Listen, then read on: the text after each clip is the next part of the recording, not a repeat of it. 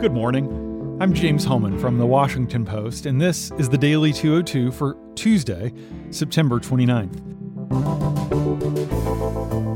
Here are election 2020 updates from today's show.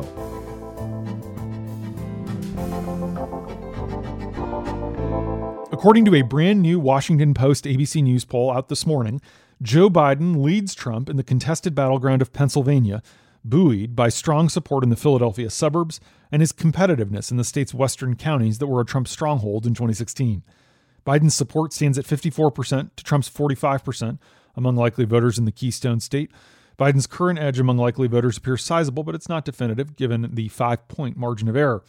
With exactly 5 weeks to go until Election Day, our poll shows that 53% of Pennsylvania's registered voters approve of Trump's management of the economy, but 57% disapprove of his handling of the coronavirus outbreak. And that issue appears to sway more voters right now than the economy does. Trump's overall approval rating is just 43%. With 20 electoral votes, Pennsylvania is the most populous of the 3 Rust Belt states that proved decisive in the 2016 election. Women voters are also core to Biden's support, favoring him by 23 points, while Trump leads among men by 7 points. The Post poll suggests Biden is challenging Trump for support among key groups in areas that drove the president's 2016 upset, especially white voters without 4-year college degrees. They account for about half of Pennsylvania's electorate. Trump leads Biden by 17 points among this group in our poll, but Trump won that group by more than 30 points last time. Biden also boasts a 23-point lead among white college graduates, about the same as Hillary Clinton's lead. In recent weeks, Biden has pressed the notion that as a Scranton, Pennsylvania native, he has more affinity for blue-collar voters than Trump does.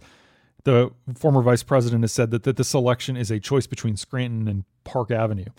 Trump has countered that he's the biggest defender of the forgotten man.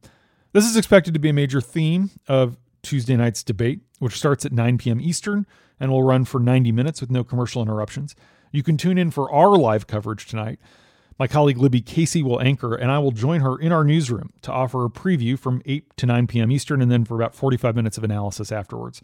You can watch for free at WashingtonPost.com or stream it on YouTube.com/WashingtonPost. YouTube.com/WashingtonPost.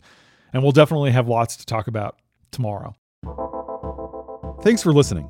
I'm James Hohmann. If you want to hear full episodes, find The Daily 202 every weekday morning wherever you get your podcasts.